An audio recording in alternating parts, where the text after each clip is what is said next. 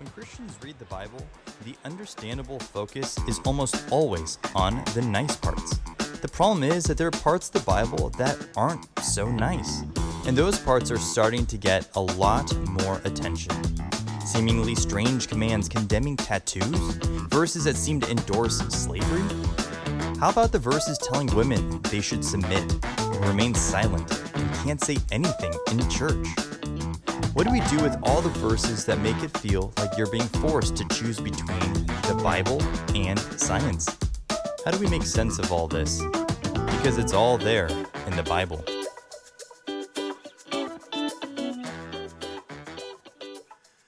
All right, we continue our series on how not to read the Bible. And I have always had this conviction. It's actually one of the things that's written in the front of my journal. I do this thing weird in my journal. There's a bunch of stuff written in the front of it, and one of them is a page of convictions, like things I've learned over the years.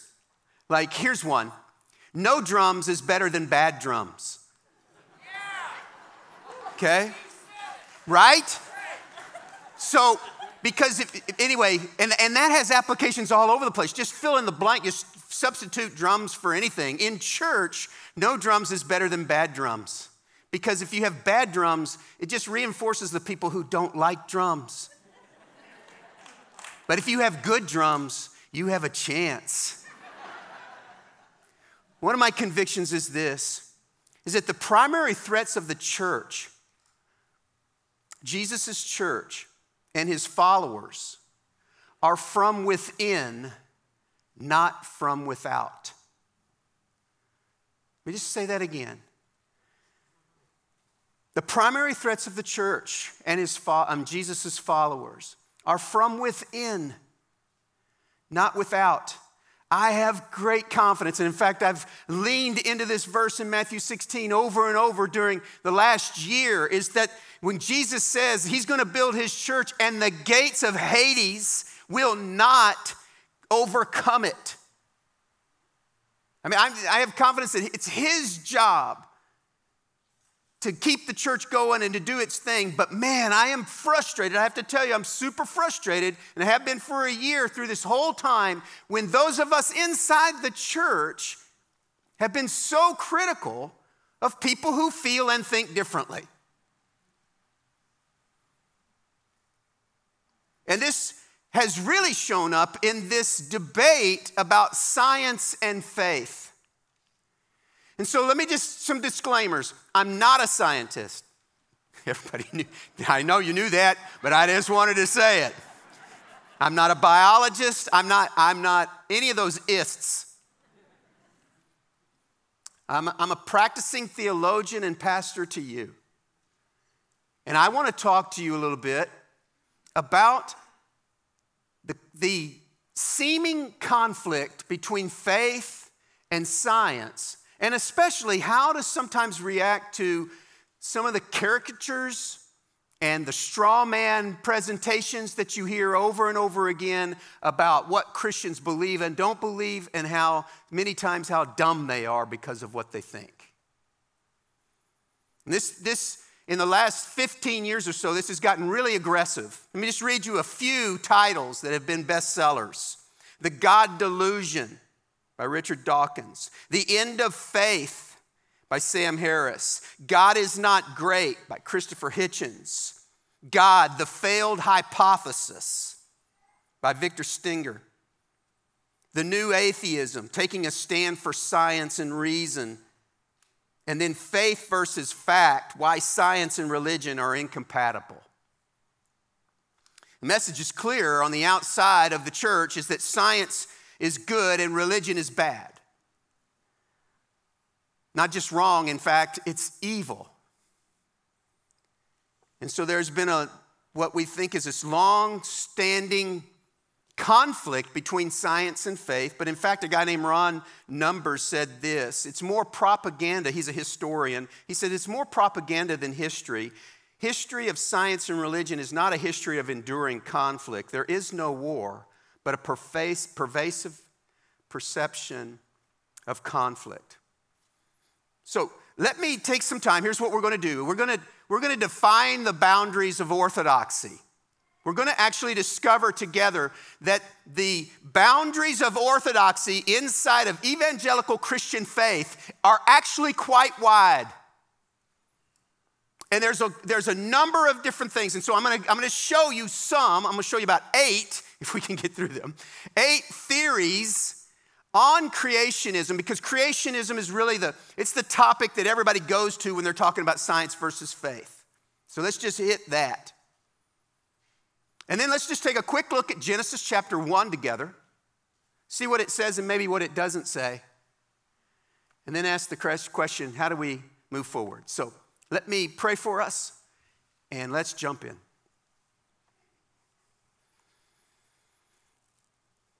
God, I need your help.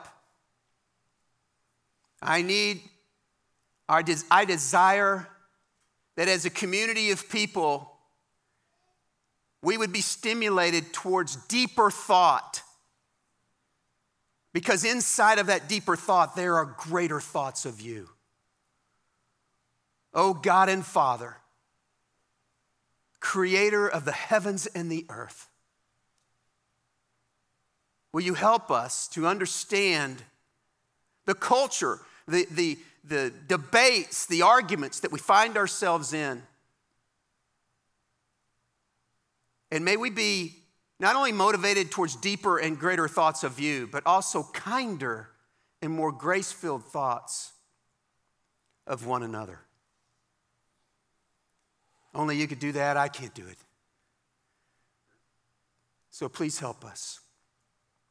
In Jesus' name, amen. All right, let me help you just with some things about this whole debate that we're talking about. When we begin to talk about the universe,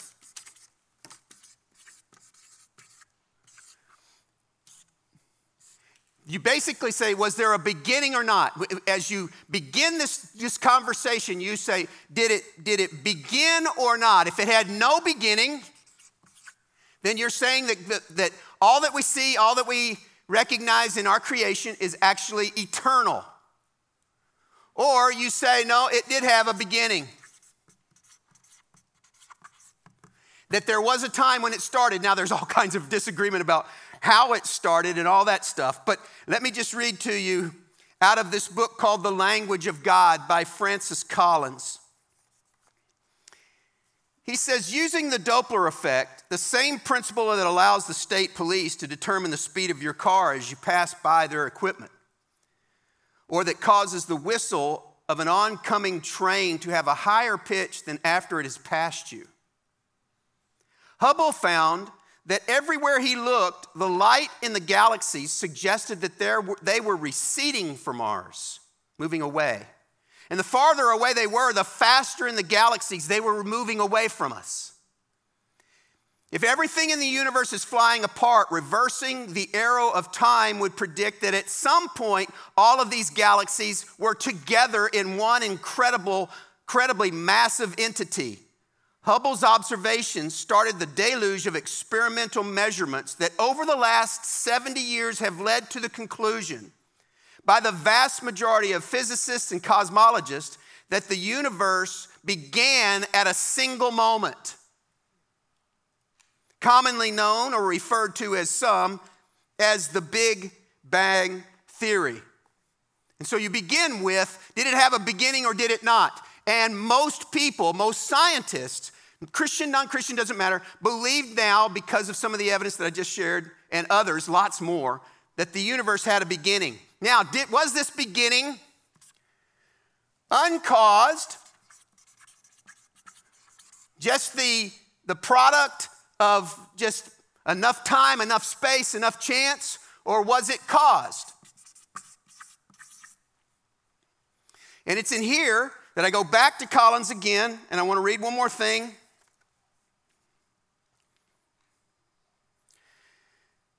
He says, the Big Bang, what he refers to as the start of the universe, cries out for a divine explanation. It forces the conclusion that nature had a defined beginning. I cannot see how nature could have created itself. Only a supernatural force that is outside of space and time could have done that. An uncaused cause. an eternal being at the beginning of the creation of the universe. And Francis Collins is saying from his perspective and his interaction with scientists all around the country, that it just screams out that there had to be a cause. Now this cause, was it impersonal or was it personal? Now, this is a lot of people jump on this one too because it begins to show that lots of people right here will say, we think it was aliens. Aliens cause. They're the cause at the beginning. It was impersonal. But watch this.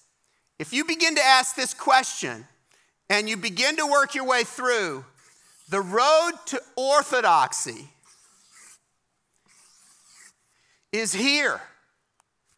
That the universe had a beginning. That beginning was caused by an eternal, uncaused cause. And that cause is personal and involved in our being, in our existence, not impersonal. And this is the broad, now there's tons of other things that define it, but this is the path. If you start going off and say the universe didn't begin, the universe was uncaused, the universe was caused by an impersonal cause, then you are outside of orthodoxy. You're following me? What I'm trying to show you is there's a ton of, when you work your way through these three, there's a ton of conclusions you can draw. All still inside of where orthodoxy is. The Apostles' Creed, I believe in God, the Father Almighty, creator of heaven and earth. That's where that is the bedrock of our tenets of our faith. Jesus in his resurrection being the main tenets of Christianity. Now, in this, once you work through this, like I said, there's all kinds of different conclusions that you would have. I'm going to try to give you fairly succinctly all conclusions that are different from one another that fall inside of Christian orthodoxy. Okay, so I'm not going to give you ones that start this way, but then they leave Christianity. I mean, you can think of them all. I mean, Islam is here. The Jewish faith is here. It's not Christianity. So these are now theories about the creation. I can't really, can we bring the house up just a little bit? Just a smidge. Hi. Are you with me so far? Okay, because when someone who doesn't really understand all that he's talking about is trying to explain it to some others, I need to be sure.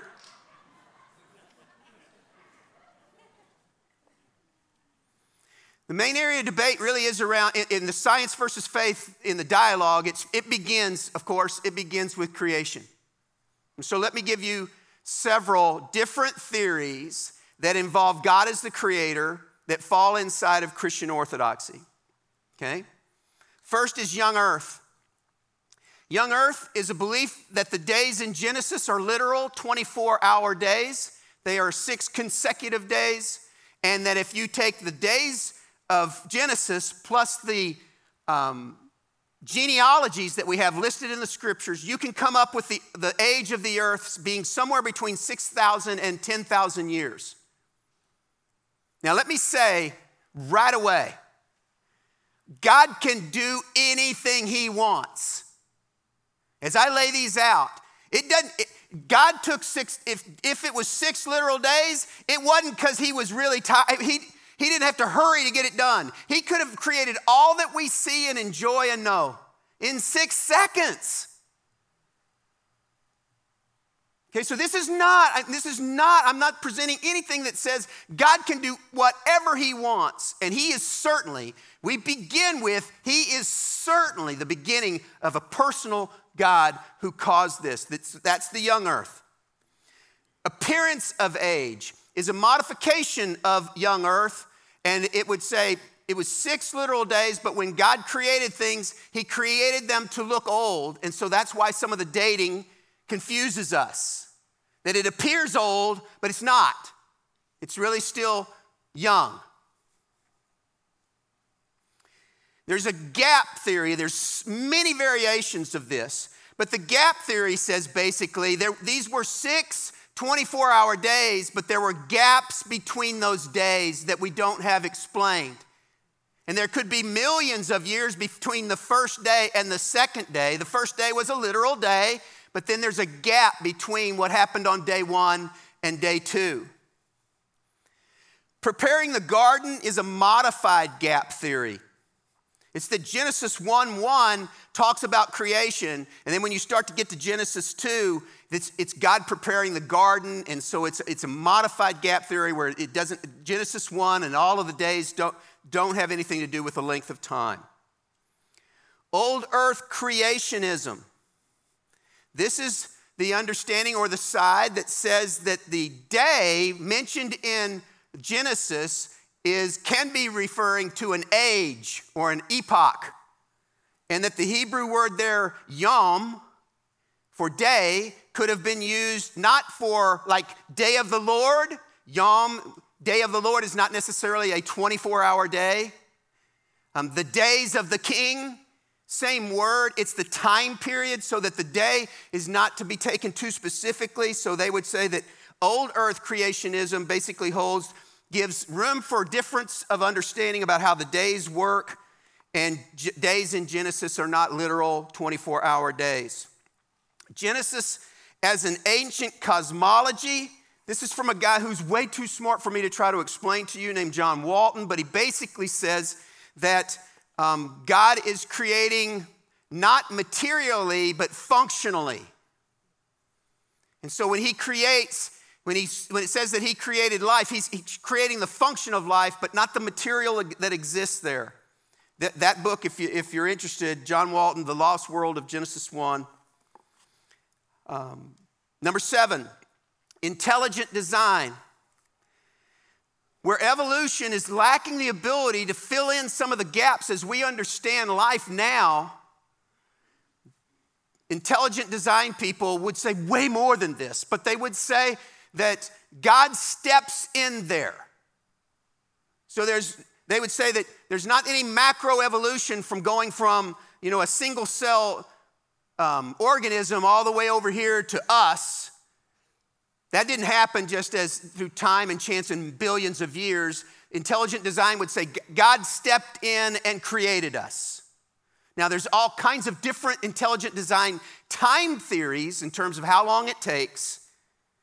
But this intelligent design basically puts God in the middle of it, jumping in an evolutionary process. But when the evolutionary process cannot carry it, God jumps in and intelligently designs and intercedes so that things will go as he intended. And then finally, theistic evolution. This is a belief in a personal God, just the God of the scriptures, that started and created all that we see and enjoy, and then created through the process of evolution all that we know now, and gave earth the time. So obviously the 7 days in Genesis are not 24-hour periods. In fact, they would say, these folks would say that the earth is very, very old, 12 to 14 billion years old. Now, as you can see, how much disagreement there is in those. And what I'm telling you is that all of those people believe God created, believe that in the personal God of the scriptures, and hold the scriptures in high regard. And do the work of trying to understand what the Hebrew meant at the time and all of those kinds of things. There's room for all of these places.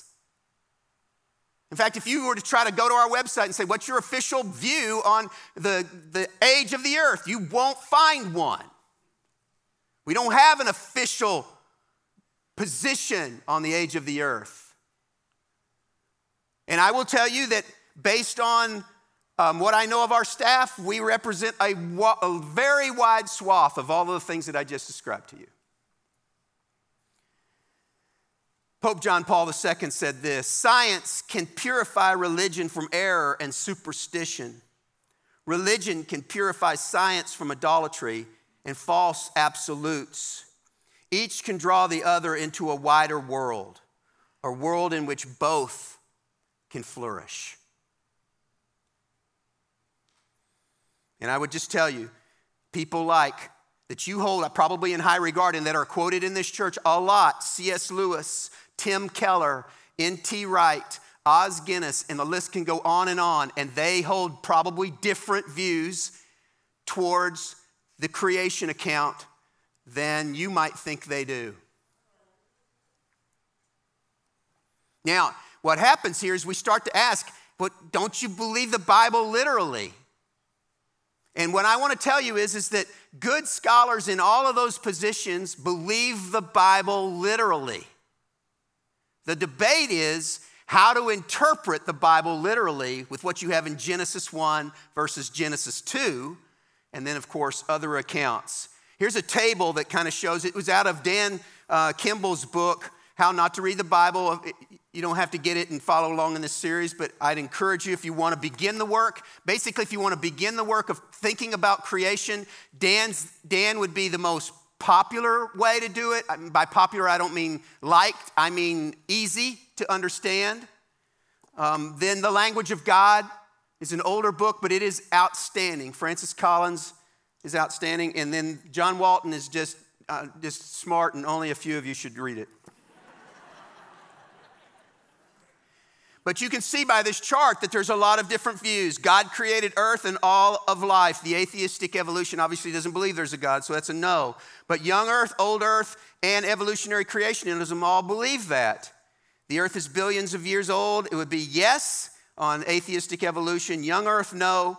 Old earth and evolutionary creation, yes. And then evolution describes how life developed. It's yes for the atheistic evolution, young earth, no, old earth, no, evolutionary creation, yes. And those categories actually are too broad. I've already given you 8. This is just 4, and I didn't even count atheistic evolution. So there's just 3 of the 8 represented here, and each of these theories can fall into orthodoxy, each of the last 3, except for atheistic evolution. God could have done it however he wants. Can I say that again? He could have done it however he wants. And however he did it, we're never going to know till we get a chance to ask him about it. No one's going to know for sure.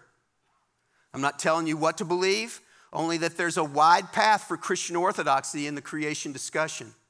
And that depending on which view you hold, you could seriously limit your ability to talk to some of the people that are in your neighborhood or at your workplace. Now, let's take a moment and look at the creation story. Just the first 2 verses of Genesis, chapter 1, and begin to kind of take a look here.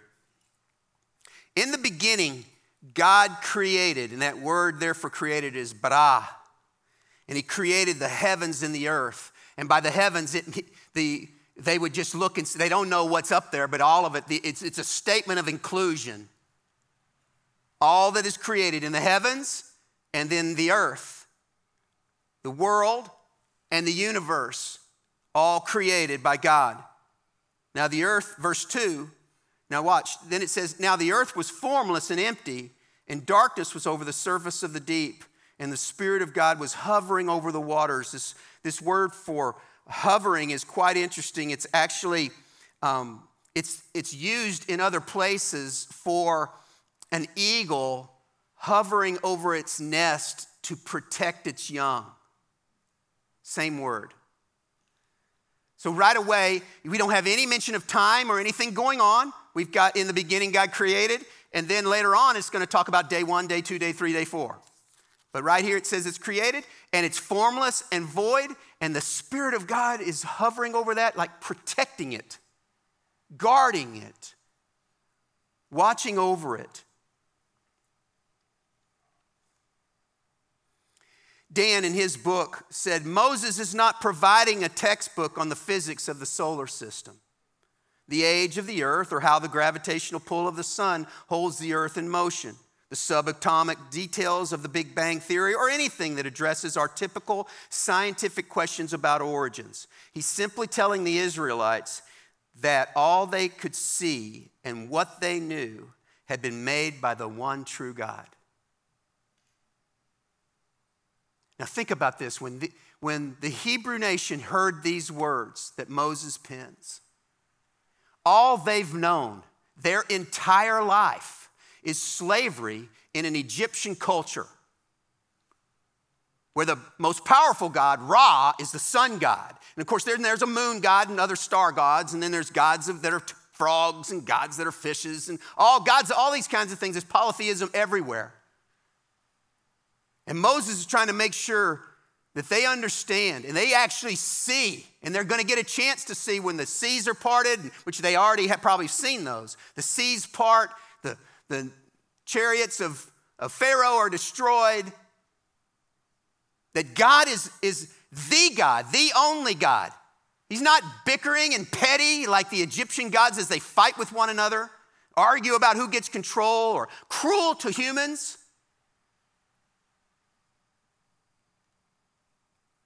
He created all that you see, the heavens and the earth, and he's actually hovering over before anything is really created and going on. He's already protecting the planet and hovering, taking care of us. What I believe most strongly about Genesis is that it's not written about how, but who. And it's not written about when, but why. Not how, but who. Yahweh, Jehovah, the great God, the only true God. And his personal expression of love and care over this nation. And not when, not how long did it take him, but why did he create it? Why did he want to get involved in relationship here? God wanted the Hebrews to know that he was the only God, greater than all the Egyptian gods. He wanted them to know that he's a personal God. He's a caring God. He's involved in their life. He wanted the Hebrews to know that who they were because they were his children. God wanted the Hebrews to know that he created the heavens and the earth out of nothing. He was just playing around. It was just a creative thought. And he spoke it into being with no effort at all. He is that great. And he is that good. Albert Einstein said this: science without God is lame, and religion without science is blind. Now, I don't think that listening to a bald dude for about 25 minutes, 27 minutes, should or will form your deep thoughts around God the Creator. I might make you mad and then motivate you to come up with a way to show me wrong. Good enough. Or I might embarrass you inside right now. You're thinking, I don't even know what I think. I don't have a clue. I did a quick poll with some life groups 2 weeks ago. There was a big percentage of people that were like, I don't know. Young Earth? What's Young Earth? I don't know. So I don't think that I should necessarily form this thing, but I'm hoping that I can kickstart things and get it going. Because here's the deal. In Romans 14, we are told that there are disputable matters in the faith. There are things that are important that we're going to look at and go, well, I'm not sure. And the best we can come up with, because the scriptures aren't quite clear enough, is a theory about it. And that's why it's called creation theory. That there are disputable matters. But there's something even better than that. This past week, I have been jacked by this verse. Actually, the last 2 weeks. I've read this verse not a billion times. My wife is over there going, you ain't read that verse a billion times. Evangelistically speaking, I've read this verse a billion times. I read it every verse. In fact, I've got it memorized, but I read this thing every time we do a newcomers, and I talk about the mission of the church. Matthew chapter 28, The 11 disciples went to Galilee, to the mountains where Jesus had told them to go. Context, you should be saying, Steve, context. Good. Jesus has died. He's resurrected. He's shown up. He's hung out with them. Now he's about to give final instructions right at the end of Matthew. He does this in each of the Gospels. He'll give kind of some final instructions. Each of them record different ones, but this is called the Great Commission. Matthew 28. So there's your context. Got it? All right. When he saw them, they worshiped him. Doesn't say who they is. When they saw him, they worshiped him. Watch this. This is the part that got me. But some doubted. Now think about this. We're talking about he still has the scars. He's still got holes in his hands and holes in his side, I think. Because I think we're going to get to actually see him. And they see him up, living, talking, eating, singing a hymn with them. But some still doubt. Some still doubt. Now, the proper Clifford response would be, those that worship, be warm and be filled, be blessed. I will use you to build my church. You doubters, get your out of here right now. I have no place for you.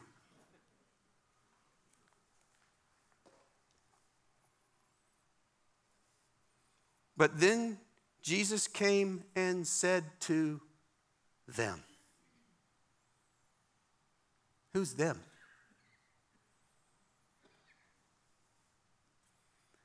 Those that worshiped? Yeah. Those that doubted? This means yes. This means no. Those that doubted, they're in too. They're in too. And then he gives them the Great Commission. Now go and make disciples. So as you sit here, you're probably thinking, some of you are thinking, man, I don't know. That whole 6-day thing, I don't know if I buy it. Young earth, old earth, I don't know. I'm not even sure Jesus is the real deal yet. You're in. You're invited in. Now, you're not in his family yet till you embrace him by faith. You know exactly what it means to be a Christian because I said it. How many baptisms did we have? Because I said it 9 times. Do you believe that Jesus Christ came to the earth, died on the cross for your sin, and rose the 3rd day? And have you placed your faith in his work on the cross as payment for sin? When you place your faith there, even in doubt, when you place your faith there, you're in. And by the way, we all doubt. Doubt is the bedfellow of faith.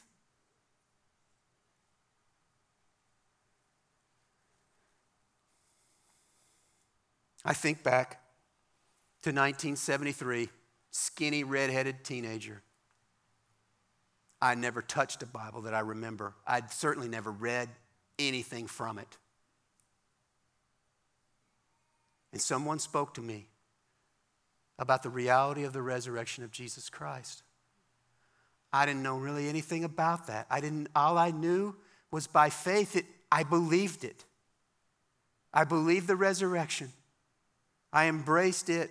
I didn't understand old earth, young earth, creation, evolutionary theories. I didn't know any of that. I didn't know who Moses was.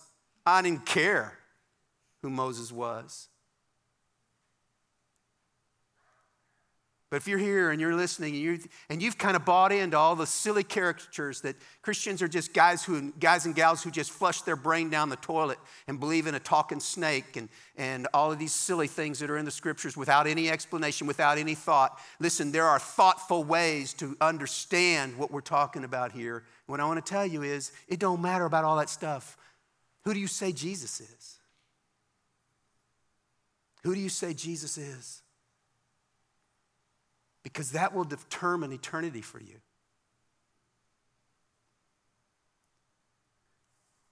So, if you're sitting there and you're just full of doubt, you're in.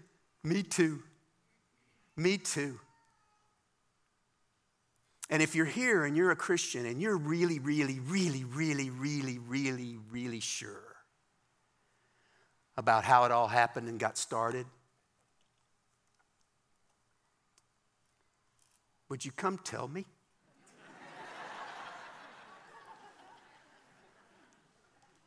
Because I'm open to some coaching. Let's pray.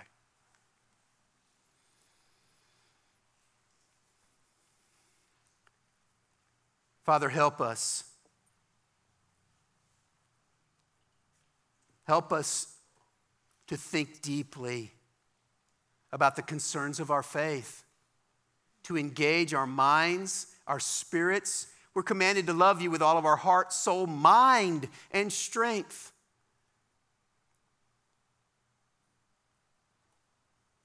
Help us.